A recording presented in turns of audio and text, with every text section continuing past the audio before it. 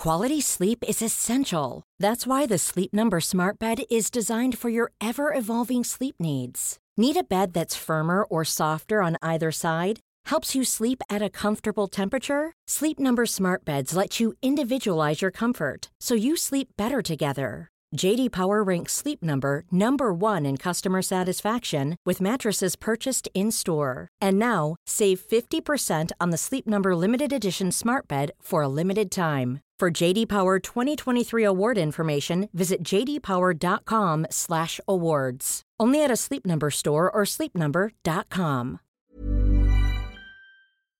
I'm joined now by a member of President Trump's legal term, Chief Counsel for the American Center for Law and Justice. Good to see you as always. Lionel Hutz, attorney at law. Here's my card.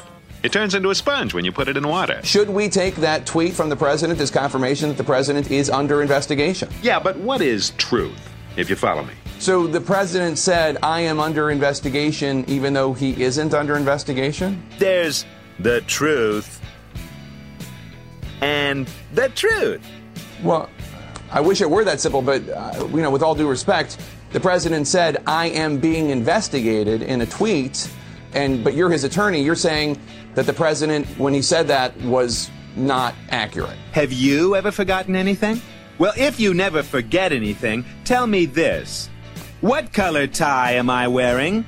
I'm not wearing a tie at all. Okay, I don't think it's simple, but I don't think we're getting anywhere, so let me move on. Is this not frustrating for you as an attorney to have a client that is sharing information with the world that's not accurate? Don't you worry. I've argued in front of every judge in the state, often as a lawyer. I went home with a waitress, the way I always do. How was I to know? She was with the Russians too.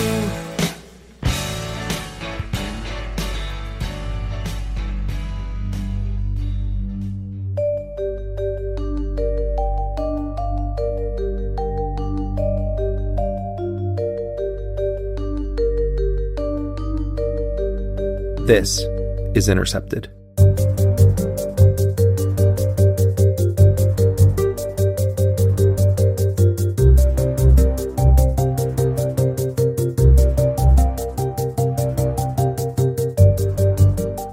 I'm Jeremy Scahill, coming to you from the offices of The Intercept in New York City, and this is episode 20 of Intercepted. Generally speaking, this conversation about Russian interference in our elections, there's 16 intelligence agencies that say that they did. The former FBI director said that without a doubt the Russians interfered. I understand. I've seen the reports.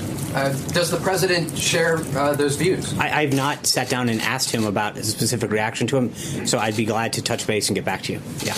Didn't you say it was fake news, Sean?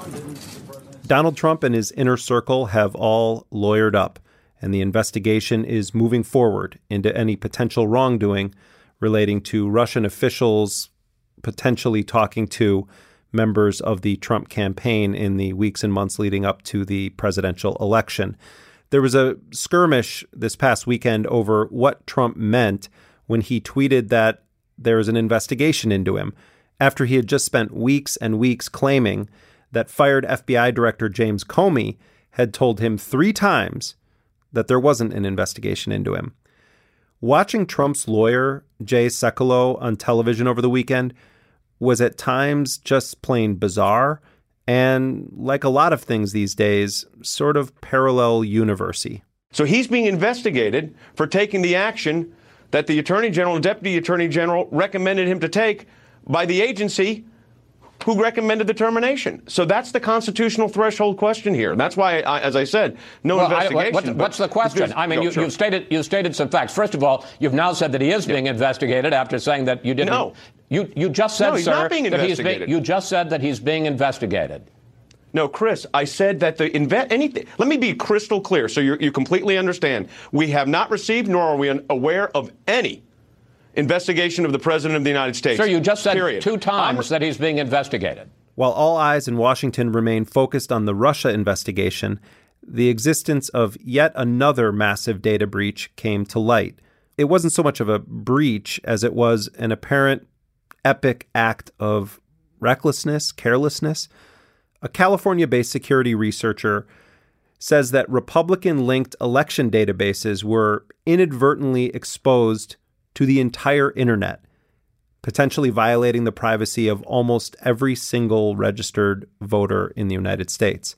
This exposed information, we understand, contained the sensitive personal details of more than 198 million American voters. We do not know exactly how this happened, but it does appear to be some sort of a massive mistake. Joining me now to break this down is my colleague Sam Biddle. He's the technology reporter for The Intercept. Sam, welcome back to Intercepted. Glad to be here. So this news that's developing this week that a Republican contractors database was left exposed on the internet and it's upwards of a couple 100 million people's data has been exposed. What's the takeaway from this? What does it mean?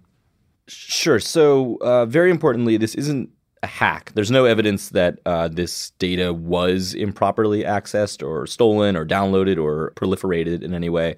That doesn't mean that no one did access it. It was not the result of a breach. Basically, someone left their front door open and anyone with the URL could have downloaded terabytes of information detailing not just the demographic information of 198 million American potential voters, but their sort of ideological proclivities and leanings. Because it would show their voter registration. Yes, but actually there was a lot more to it than just what was on paper.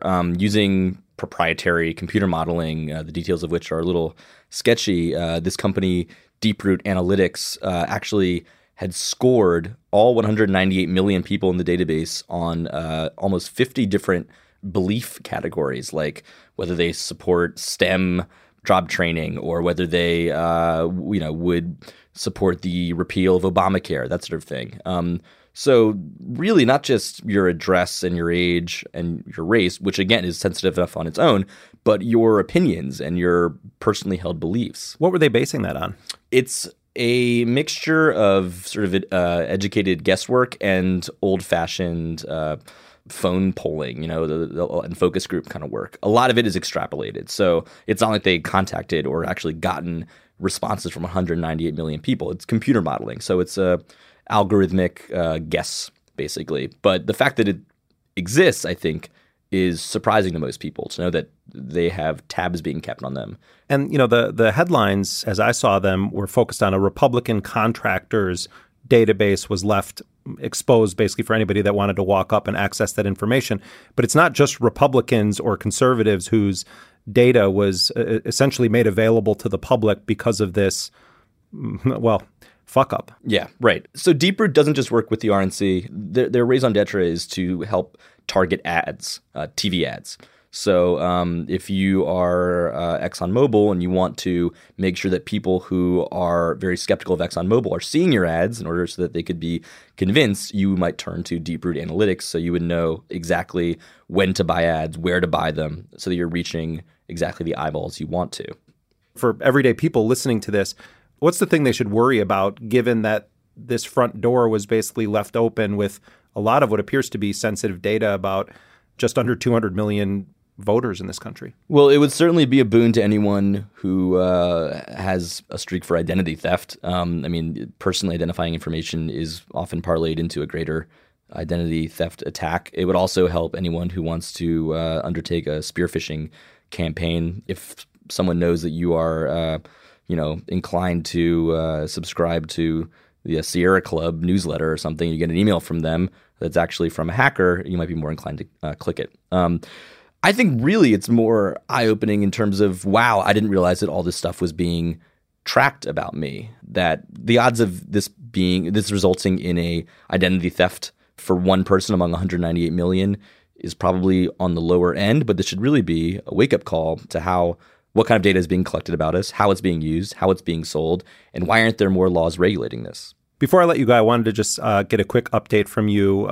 You were one of the 4 reporters that broke this big story based on this top secret NSA document that we got anonymously that showed Russian cyber attack efforts targeting software companies that provide services to the U.S. voting system. And our understanding of it at the beginning, this software was used in at least 8 states.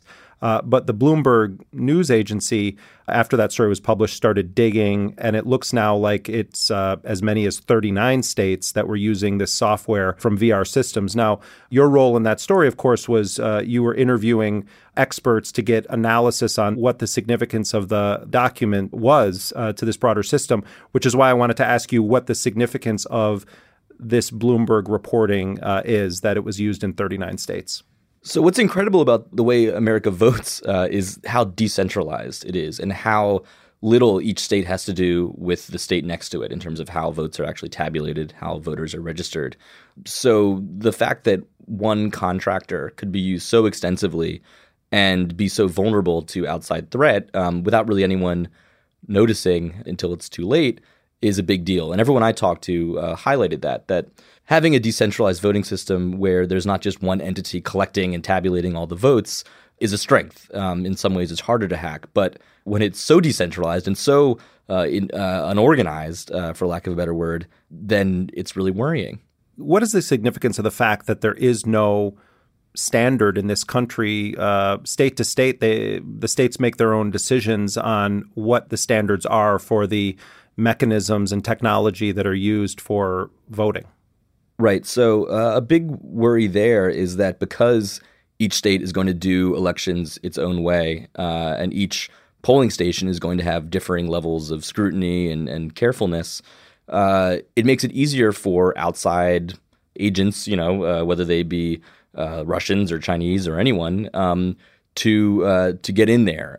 It's possible to penetrate a company, and it's not like you're taking on the FEC or something, right? These are small, relatively small organizations, small entities that are going to have no more security precautions than any other small business, really. Right, and I think, and I've been saying this since that initial top secret NSA document story came out, that I think a lot of analysts, and many of them motivated by their own partisan concerns, are just looking at the Russian trees in a forest filled with voting system insecurities in this country. And the biggest takeaway for me on this is not that Russian military intelligence is trying to penetrate the systems of companies that service the election, but that our electoral system is highly vulnerable to hackers or intruders of a variety of stripes, including non-nation state actors with not that great of phishing or hacking capabilities. Yeah, that's absolutely right. I mean, it may very well be that Russian military intelligence was just brazen enough to have been caught or noticed by the NSA, but the level of sophistication here would certainly not rule out nation-state actors from really any nation-state. Sam Biddle, thank you very much for joining us. Happy to be here. Sam Biddle is a technology reporter at The Intercept.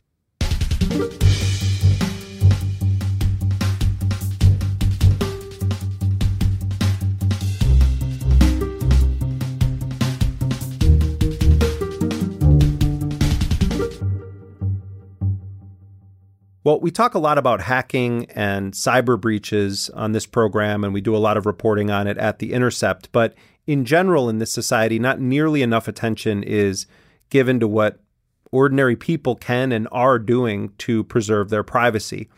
The Intercept recently launched a video series called Cybersecurity for the People, and it features our resident computer security engineer, Micah Lee. Law enforcement at protests use tools to try and spy on people's phones. If you get arrested, your phone might get searched. And so if you're going to a protest, the first thing that you should do to secure your phone is make sure that you lock it with a passcode. Because when your fingerprint can unlock your phone, people can just take your hand and push it on your phone to unlock your phone. This isn't true with a passcode. They need to actually have you cooperate. That was my colleague, Micah Lee. You can see that video and all the others in the series, Cybersecurity for the People, at theintercept.com. Now, among the groups in this country that are fighting to preserve people's privacy, particularly online, of course, is the American Civil Liberties Union, but also a lesser-known group is doing incredibly important work, and that is the Library Freedom Project. That's a partnership of librarians, technologists, attorneys, privacy advocates, all united in trying to confront and ultimately stop digital surveillance. We're joined now by the founder and director of the Library Freedom Project, Allison Macrina. Allison, welcome to Intercepted. Thanks for having me. Talk about the work that you do with the organization you founded, the Library Freedom Project. Library Freedom Project is an organization that I started a few years ago that's devoted to the promotion and protection of privacy and intellectual freedom, mainly in libraries. I started working on this when I was a librarian outside of Boston, Massachusetts. And when the Snowden revelations came out, I started thinking about the privacy problem much more deeply than I had before in a professional context. Librarians have a really great history of caring about privacy and fighting for intellectual freedom and all these wonderful democratic ideals. But what was different to me after Snowden was that obviously we see now that the problem is much more massive. And I started hearing directly from members of my community about how they wanted to learn about protecting their privacy. So it had a really bold effect on people's feelings about their own internet use. So I had a personal interest in information security and in free and open source software. I was the technology librarian, so I had some tech background. And so I started teaching some computer privacy classes. They got to be pretty big. And I, from there, decided to build something that was more of a train the trainers kind of operation for librarians. So I connected with my local ACLU, which was the Massachusetts affiliate. And so we put together this little crack team of privacy people, and we basically made a little privacy roadshow. And we started going to libraries, teaching librarians about what they can do to protect their patrons, what's going on in the courts with regard to surveillance law and policy, what the kind of corporate digital capitalism landscape is like, and then what are the tools that they can use and the best practices that they can employ to help members of the community protect themselves. And also, you've described yourself as a radical librarian. And, had I not worked with Amy Goodman at Democracy Now!, I don't think I would have known this kind of alternative history of librarians in the post-9/11 America and how librarians fought against the Patriot Act, not just the passage of the Patriot Act, but once it was implemented, librarians coming up with creative ways to ensure the privacy of people's records of what they've been reading and checking out of the library. I think of librarian, I think of good old Mrs. Stelsel, my librarian at my high school, who literally looked like the church lady. You're not going to like it, George. Where is she? She's an old maid. She never married. Where is Mary? Where is she? Where is she? She's just about to close up the library. You're a young radical activist, and it's like young people going to be nuns. You really don't see it all that often, and maybe this is just that I'm, I have a misconception about librarians, but I'm fascinated by the institution of librarian as freedom fighter. So maybe talk about that kind of post-9/11 evolution in the field of library science. Well, I think just like nuns, you only need to scratch the surface and you find that there's a really rich radical tradition with librarians. And I wouldn't discount Miss Stelsel so fast, right? I mean, part of what we enjoy, I think, as librarians is this ability to be more unassuming radicals. The profession itself has always been pretty open to progressives and far leftists. Part of the reason I joined the profession is because of what you said about the Patriot Act. And I think there was a real resurgence in interest in librarianship around that time. But that's not at all where it began. I mean, librarians have been fighting back against overbroad and unlawful government surveillance for decades. They were some of the staunchest opponents of the House Un-American Activities Committee. They wrote a fantastic document in defense of intellectual freedom and privacy called the Freedom to Read Statement. And that was in the 1950s. And so part of why they've been kind of ignored in the landscape of all these activist issues is because they're largely a female profession. They're overworked and underpaid. They provide a lot of essential social services that have been cut in the last few decades. And so they don't have this really strong voice in the fight, but they're doing the work on the ground, and they have been for a very long time. What do librarians think of sort of what's happening with issues of privacy in our country? Not to mention basic literacy issues with our president, but that's a totally different discussion. They're concerned about the players, the adversaries in the erosion of privacy, what kind of effect they have on other intellectual freedom issues. For example, if digital capitalism is creating shadow profiles of all of us, it's not just that it's a problem because they're collecting all this information about us. It's a problem because now they have the ability to manipulate us on an individual level and at a scale. They're also concerned about having a commons that's free from corporate interference and from government, law enforcement, and intelligence agency malfeasance. One of the reasons why this makes so much sense to them is because that's what the library really is. I mean, it's the only true public commons that we have, and they see the internet as an obvious extension of that, but that it's being tainted by all of these big, powerful players who are trying to control it. I wanted to ask you, because I had the pleasure recently of watching one of your presentations about privacy. You and I both spoke at a wonderful Catholic church in New Jersey, and I really was kind of in awe because you had a very mixed crowd. There were young, tech-savvy people there, and there were also like very elderly people who are very engaged on a social and political level, and they are using the internet, but not the most tech-savvy crowd or generation, around today. But you gave a very accessible presentation for how people can protect their privacy and their communications. Can you give a kind of brief overview of how you talk to ordinary people about protecting their privacy, both on their computers, but also on their mobile devices? For the most part, ordinary people, non-technical people, they have a really strong interest in learning this stuff, but no one has really taken the time to talk to them about it without using jargon or anything like that. I try to focus mainly on the things that I know that pretty much everybody can get a handle on. So Signal is something that the barrier to entry is very low. I mean, in some ways it doesn't function as well as other messaging apps that folks might be used to using, but it's getting better all the time, and it's getting even more feature-rich, like it just added video calling. And so in a lot of ways, Signal's kind of a good gateway drug to other security tools because it's so simple. It shows people that they can, if they take this one step, it's doing a lot, and they're capable of doing more. And then I try to focus just on some best practices. And I want people to think about the relationship that they have to all these private companies and government entities that are collecting and using their data. When I really focus on these relationships, who these powerful entities are, how they're trying to shape public opinion, what this information might be used for, especially in Trump's America with a Sessions DOJ and the expansion of law enforcement and all this, that tends to be mostly what people kind of come for. They want to know who's behind all this stuff.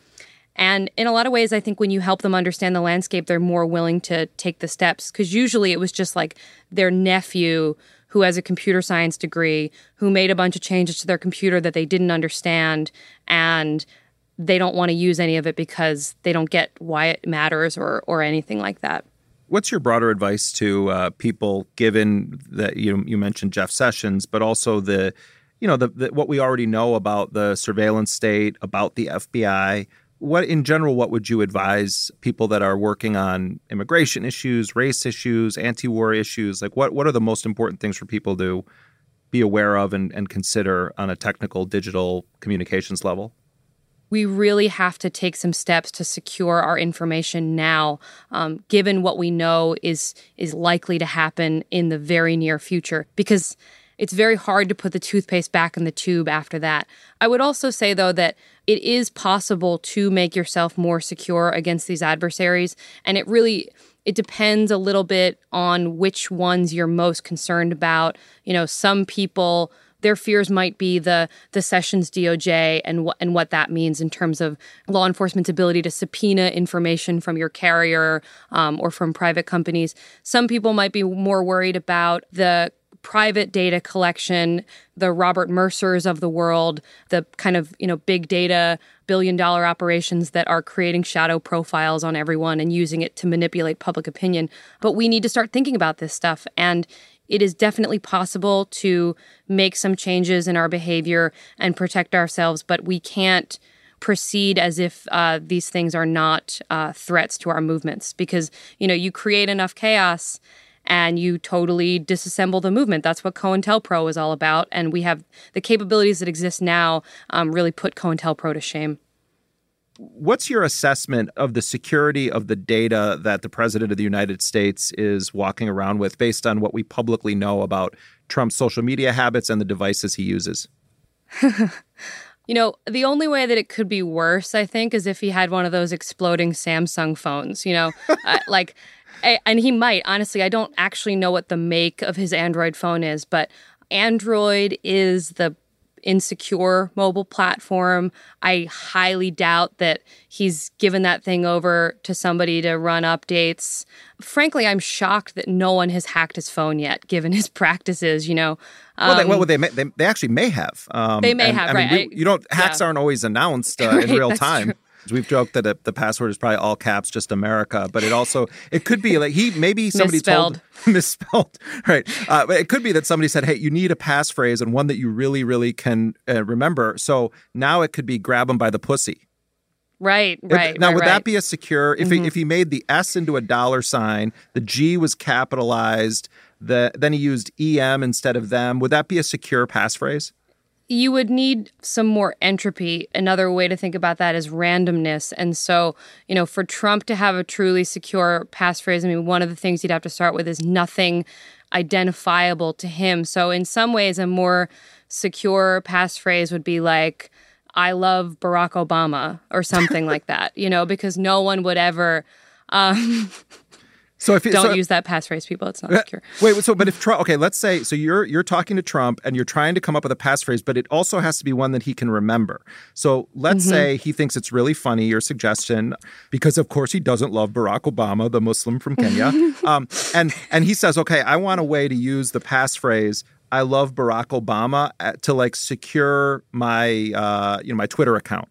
Put aside for a second two-factor verification. Let's just talk about that passphrase.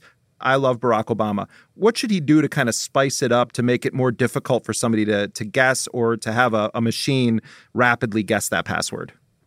Really, the way to make a secure and memorable passphrase, you want to use something called the Diceware method. Sometimes it's called the XKCD method because it's based on a comic that XKCD published about how terrible everyone's passwords are. So you need a die, just a regular 6-sided die. 20-sided die, I'm sorry, nerds, will not work. And you need the Diceware word list. The Electronic Frontier Foundation has actually made a really great version of the Diceware word list. And it's basically it's a list, it's a little less than 8,000 words long. And every word has a corresponding 5-digit number. And what you do is you take your die, you roll it 5 times, it gives you a number. Then you look on the list, you do a little Control F to find the number. When you find your 5-digit number, you look next to it, and whatever that word is, that's the first word in your passphrase. And so you can memorize a string of 4 or 5 words much more easily than you can memorize a jumble of letters, numbers, and symbols.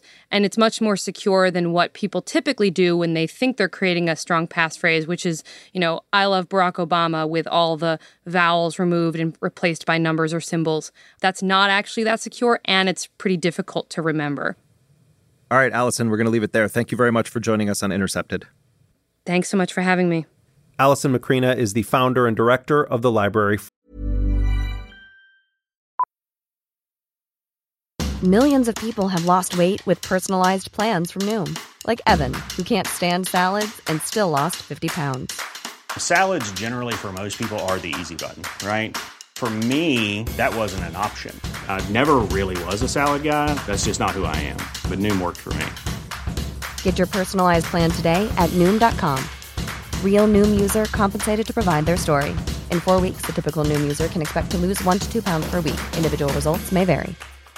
Quality sleep is essential. That's why the Sleep Number Smart Bed is designed for your ever-evolving sleep needs. Need a bed that's firmer or softer on either side? Helps you sleep at a comfortable temperature? Sleep Number Smart Beds let you individualize your comfort so you sleep better together. JD Power ranks Sleep Number number 1 in customer satisfaction with mattresses purchased in-store. And now, save 50% on the Sleep Number Limited Edition Smart Bed for a limited time. For JD Power 2023 award information, visit jdpower.com/awards. Only at a Sleep Number store or sleepnumber.com.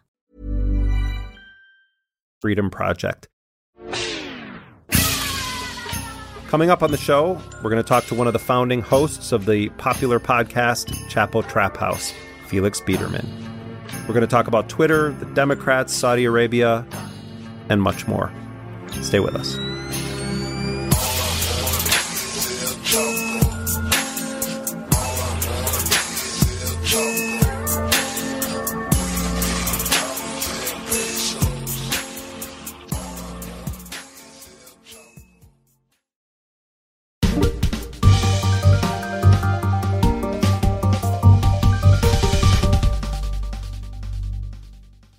Okay, we are back here on Intercepted, and as many of you who listen to the show probably know, I love Twitter. Well, I shouldn't say I love Twitter. I use Twitter actively, and I have from very early on. But I have to say that Twitter is a vile cesspool that many of us continue to willingly swim in all day, every day. Donald Trump certainly spends a disproportionate amount of his presidency tweeting about what he watches on television. Twitter is also a place that can win you immediate gratification. Oh, everybody loves me. Look at how many retweets I have. Look at how many likes I have. It could also subject you to a massive group pummeling of shame. This contradictory terrain of Twitter also brought together a ragtag crew of millennials who created and host the popular podcast Chapo Trap House. So Obama gave this press conference the other day where he was like, "Oh, man, the lips were like, oh my he's gonna kick the door open." Yeah. There's so many people. Yo, motherfuckers! I love how they just betray their racism when they talk about Obama. They're like, "I can't wait till he comes in there and he has a fresh new fade." And it's like, what are you talking about? Fucking weirdo. He's not the black person of your fantasy, Tim Wise. Yeah, Tim Wise, like, he's gonna go on there and he's gonna look directly in the camera and say, "Mr. Putin, you bitch motherfucker." Also, Tim Wise could say the N-word. On their show, they shred both Democrats and Republicans. They take on the so-called elite media and the punditocracy in this country. But they also engage in deep dive analysis of weird Twitter personalities and Twitter beefs. They also have shown a remarkable ability to predict the outcome of electoral races. And the show is not as simple as to be able to just categorize it as one thing. And what they definitely do all the time is piss people off. In fact, one of my favorite articles on Chapo Trap House was published last year by the conservative Catholic publication First Things. It was an article titled, "Christians Stay Away from Irony Bros." And here's a passage from that piece. "The Chapo guys are just as willing to attack the Clintons for their neoliberalism or the audience of Hamilton for enjoying a self-flattering, Whiggish retelling of history as they are to attack mainstream conservative pundits. They are just as likely to envision in detail the violent deaths of pundits on the left as they are to envision in detail the violent deaths of pundits on the right, all of which is okay because it's ironic. And because anyone who espouses any political or economic theory that has even a hint of neoliberalism is a hypocritical hack who deserves nothing but scorn. Like Holden Caulfield, the Chapo guys believe everyone is phony. Unlike Holden Caulfield, they are sometimes witty. No one escapes their destructive gaze."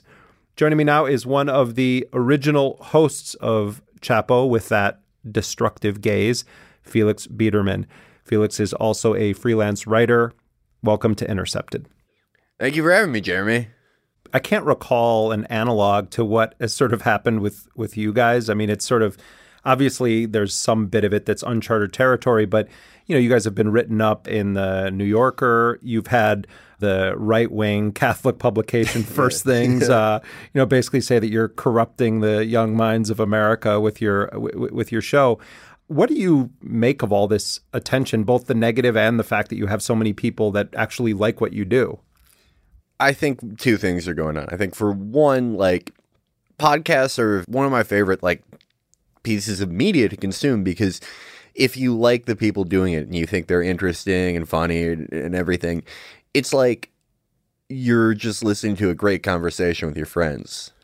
Most conversations we have are like people bitching about traffic or like how there are no bathrooms in Midtown or something. But for people who are a bit dislocated socially, which is very common nowadays, we live in a really isolated, fraught times for very many people, especially young people that listen to this. They're uncertain about their future. They're uncertain about what they're supposed to do because everything that seemed to work for their parents and even older siblings is not there for them, and things are more socially atomized than ever. But if you can put your headphones in and you can listen to this conversation, you can laugh, you can smile, you can feel engaged with something on this personal level that you wouldn't quite feel in an article. And I think on the other hand, both many parts of the left and everyone who is now mad at us, they thought, well, these people are never really going to be close to power, but they're right about their prescription, the problems, they're all very funny and cool to talk to. And then I think after Sanders and after Corbyn and after when you see a group of people that goes from like, this is sort of silly, but it's cute, I like these people, to this is something that people really identify with, and they are going to take action based on it. They are going to vote a certain way. They are going to organize a certain way. It becomes very scary. To make leftism fun is, I think, very scary for some people. And the fact that we have this thing that is successful, people do see it as bellwether in a way that I do not. But it also inspires this sort of almost deranged ire from the hashtag known as the resistance on Twitter. Like, what do you make of that phenomenon? Not just like the, Keith Olbermann wrapped in an American flag, for his glamour shot. It was originally a Syrian Arab Army flag. They had to Photoshop it. Borrowed it from my collection.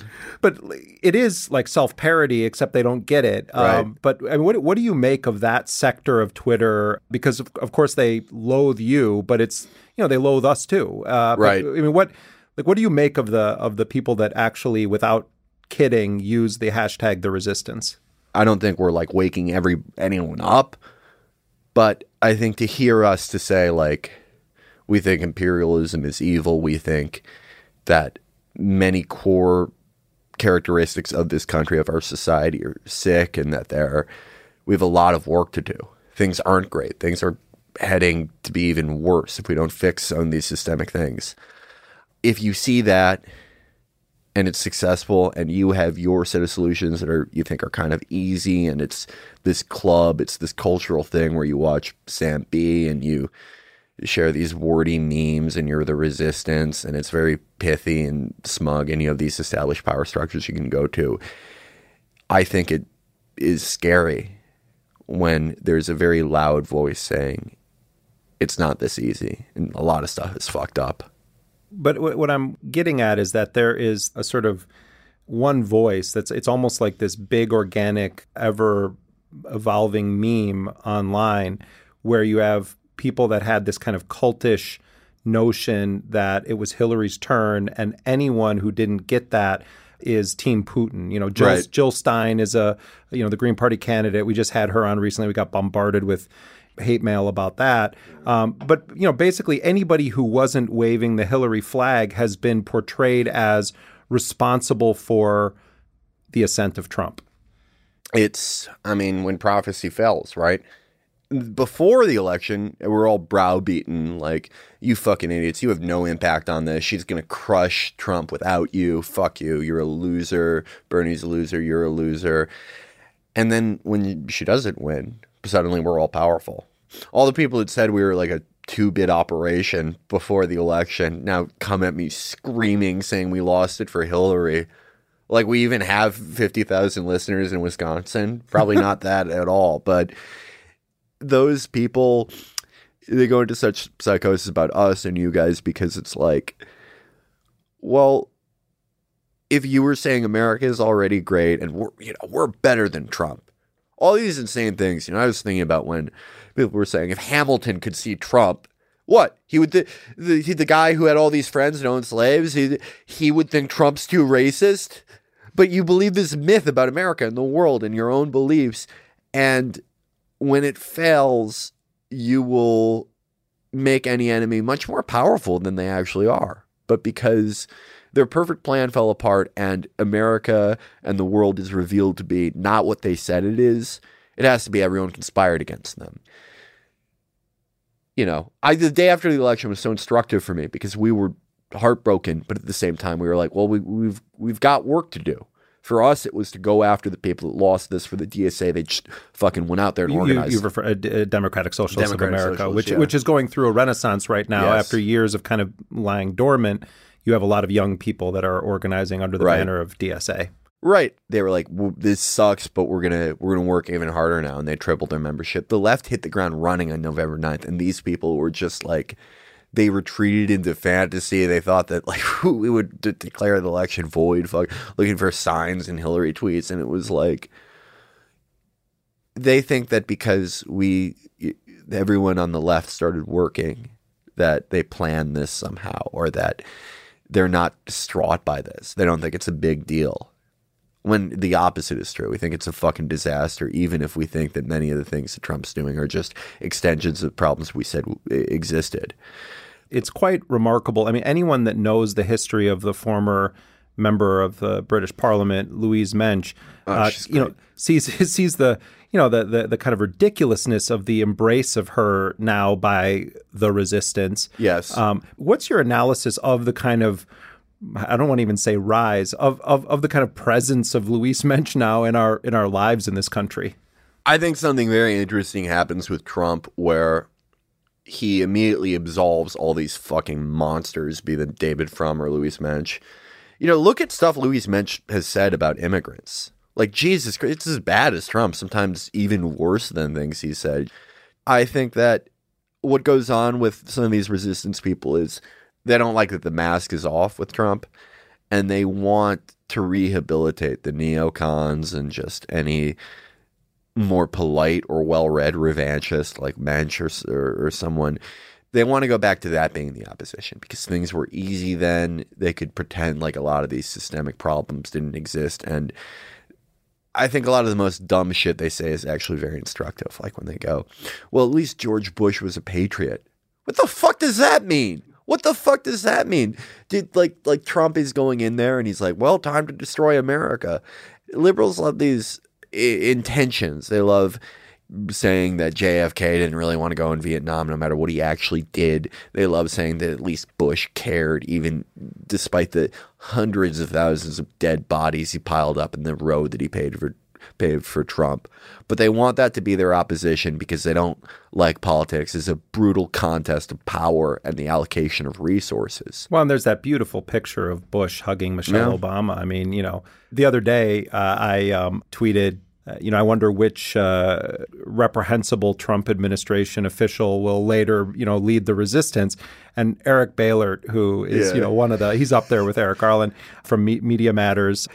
He, of course, didn't quote tweet it because he didn't want me to see the mention, but he screen grabbed my tweet and then he said, I'm going to get this one framed. And then it had come into my timeline somehow, and I responded to him, you can frame it right next to your commemorative copy of David Frum's Axis of Evil speech and one of George Bush's paintings from your personal collection. Yeah. And it's like, I mean, they really don't get it. And then, I was bombarded with people saying, well, so what? We're not supposed to welcome people like David Frum when they're right about something. And it's that's the whole narrative. I mean, Dick Cheney is one of the most evil people to ever walk the globe, and he fucking literally shot someone in the face. Yeah. But it's like if Dick Cheney just sort of like inadvertently in passing made some critical remark of Trump, they would roll out the red carpet for him in the so-called resistance. Yeah, and they don't get it. They think that you're saying like everyone who opposes Trump is bad. When in reality, you're, of course, saying, like, these associations, these people paved the path for Trump. They've done horrible things. They should probably be in fucking prison. Why are you rehabilitating them? This is not better than Trump, the person you're associating with. But it's like they have trouble comprehending that because politics isn't policy or allocation of resources or power for them. It's a set of manners and cultural signifiers. So for you to say that, they see that and you're like, Jeremy, of course, the Intercept bros don't get what politics is. It's when you go on an epic monologue against Trump and he's not president anymore, and we have Orrin Hatch in there who does largely the same shit, but then we feel better. They don't get the cause and effect thing because they think Trump's an aberration. They think Trump's an aberration, so they think any conservative that they pick is like, will bring us back to the path we should have been going on. But since they're completely revisionist in their understanding of history, and because they don't see war as this big moral problem, which is really insane when you think about it. It used to be World War I and World War II and Vietnam. They sort of dispelled people's notions of war as this noble enterprise. People always thought their country did the most moral things in war. But I think that because wealth is so stratified and these people like a Bolaire or someone, they probably don't know a lot of people who have had to go into the military because they couldn't afford anything, because we mostly stick with people of our own classes now. We're a very Gilded Age.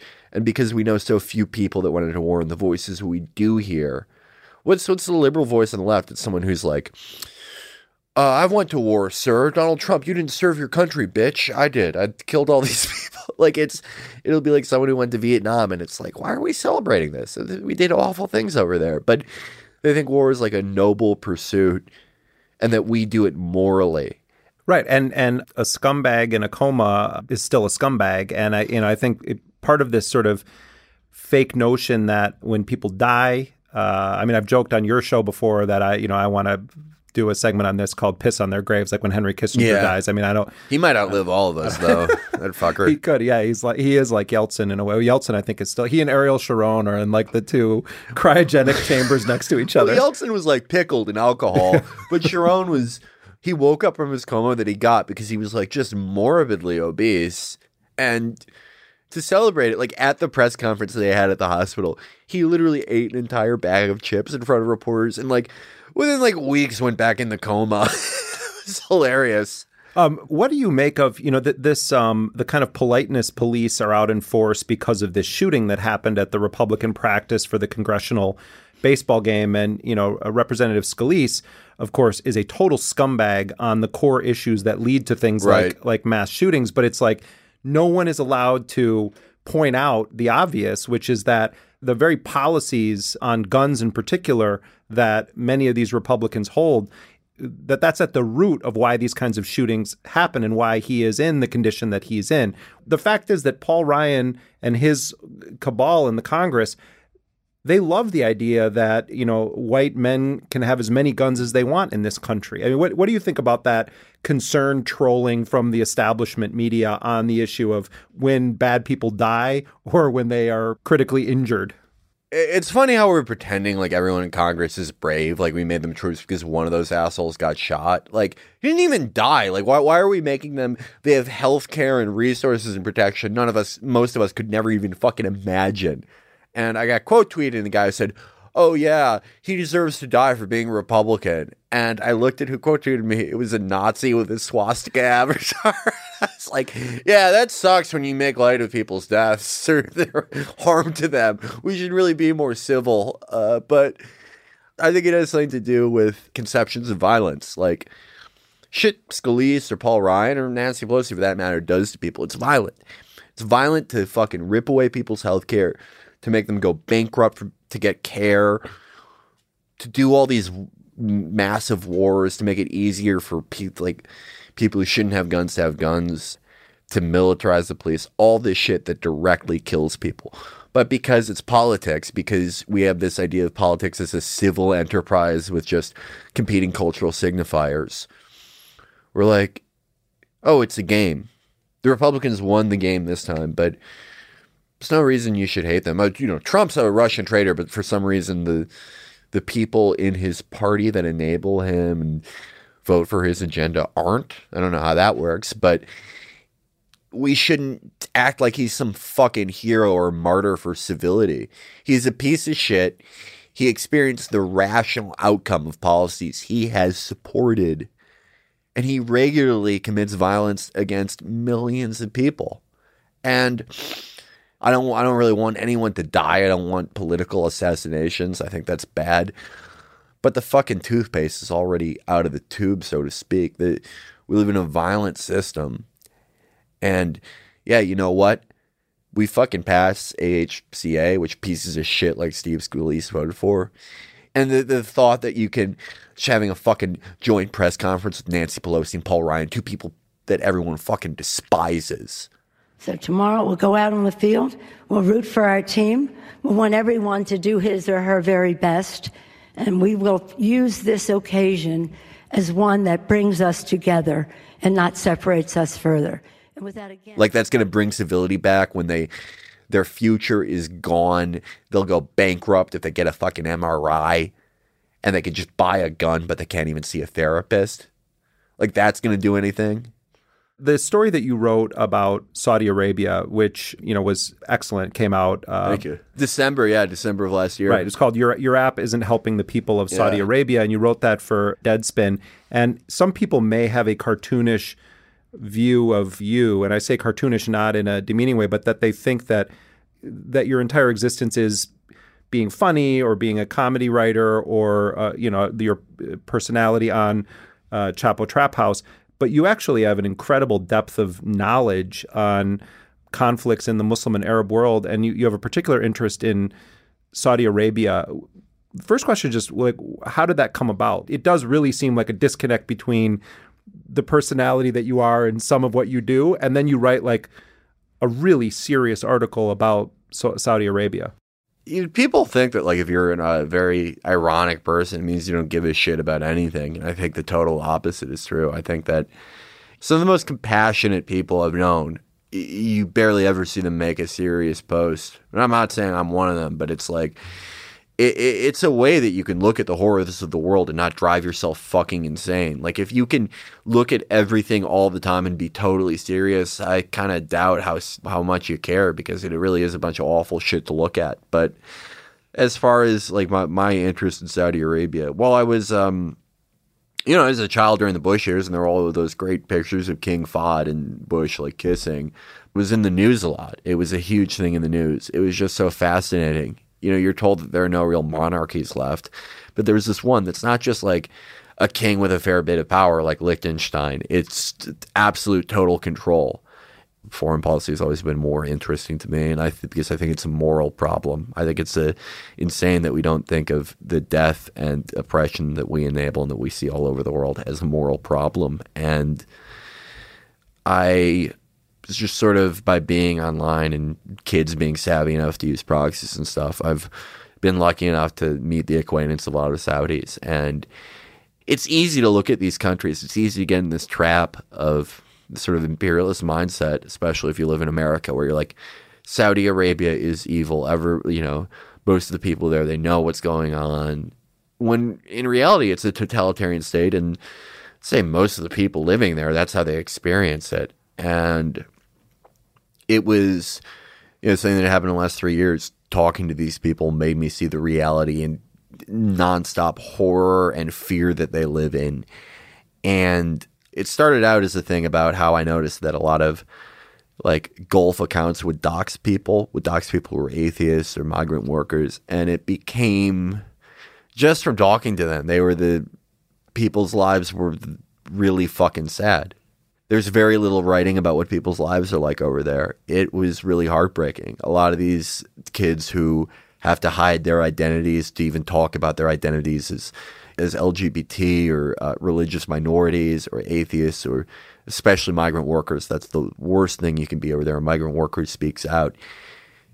They're often suicidal. They don't feel like they can trust anyone. It's a fucking awful existence. They're often just killed by sometimes family members of the state or just any extra legal process. But you go to their pages, it's not like, fuck me, what is the point of my life, which is completely understandable. Like I feel like I would do that, but you go to them and it's just all solidarity. It's solidarity with Palestinians, it's solidarity with Black Americans being killed by the police. And it's like, even under their experience, they see that these struggles are interconnected and that all oppression is interconnected, and that they would have every right in the world to just talk about their situation, but they don't. It made me want to kind of tell their story, because it is as horrible and sad as it is, and how much it makes you feel about your own country, because we've backed so much of this up.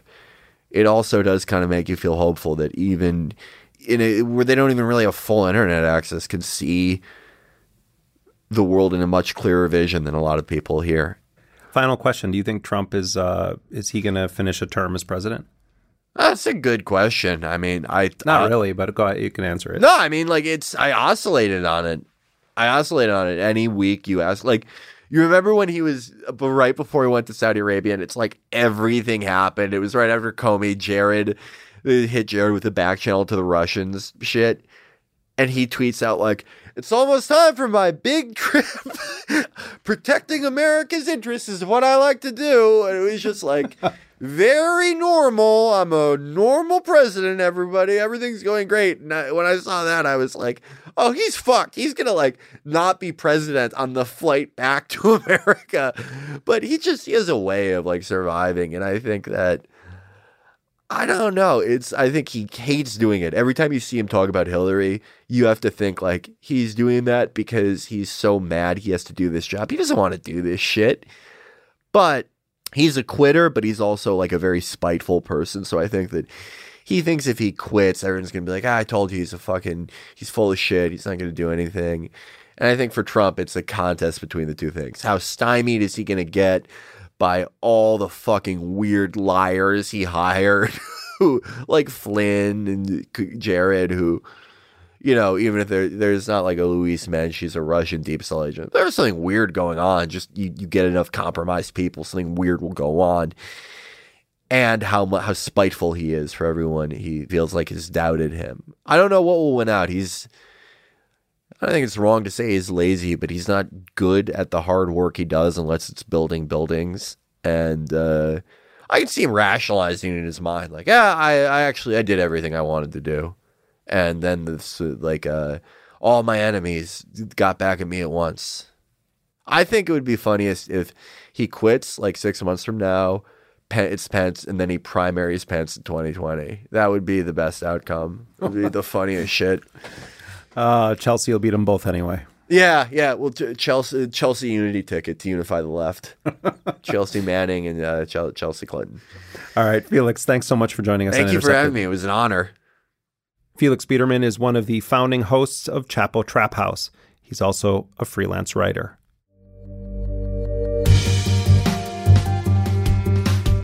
And that does it for this week's show. Intercepted is a production of First Look Media and The Intercept. We're distributed by Panoply. Our producer is Jack Dizadoro, and our executive producer is Lital Malad. Rick Kwan mixed the show, and we had production assistance from Elise Swain. Our music, as always, was composed by DJ Spooky. I'm going to be gone next week, so my colleague Mehdi Hassan is going to be filling in for me.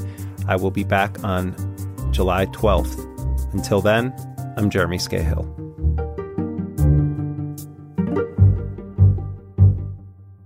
Thank you for having me, you Putin bros.